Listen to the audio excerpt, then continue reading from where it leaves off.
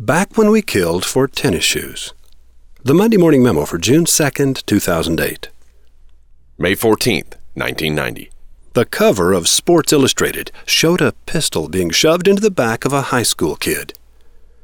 18 years ago, an alarming trend swept this land of Purple Mountain's majesties above the fruited plains. Kids were killing for tennis shoes. Remember? June 2008. Retail in America is changing. We could blame it on the current recession, but the truth is much more interesting. Today's young adults, 18 to 34, spent their childhoods marinating in hype. The noise of Vegematic commercials and limited-time offers for Ginsu knives were the soundtrack of their lives. Cable TV was a friendly babysitter shouting, "But wait, there's more." Upward mobility was the dominant religion. Out-of-control commercialism was an ocean that threatened to suffocate their souls.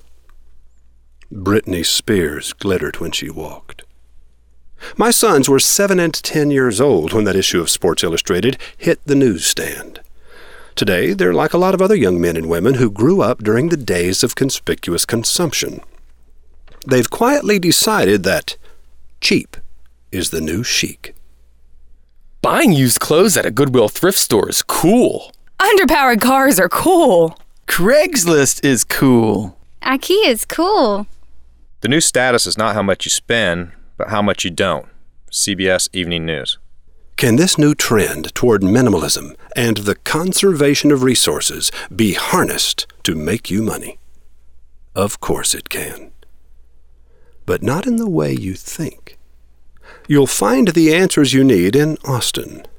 You can attend classes at Wizard Academy or book a day of private consulting with the Wizard of Ads. Come.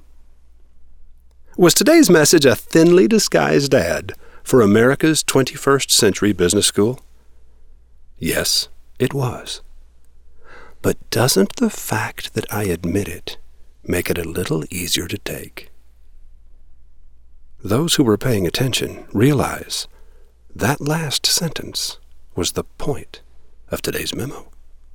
This is the conclusion of Lesson 1. Roy H. Williams.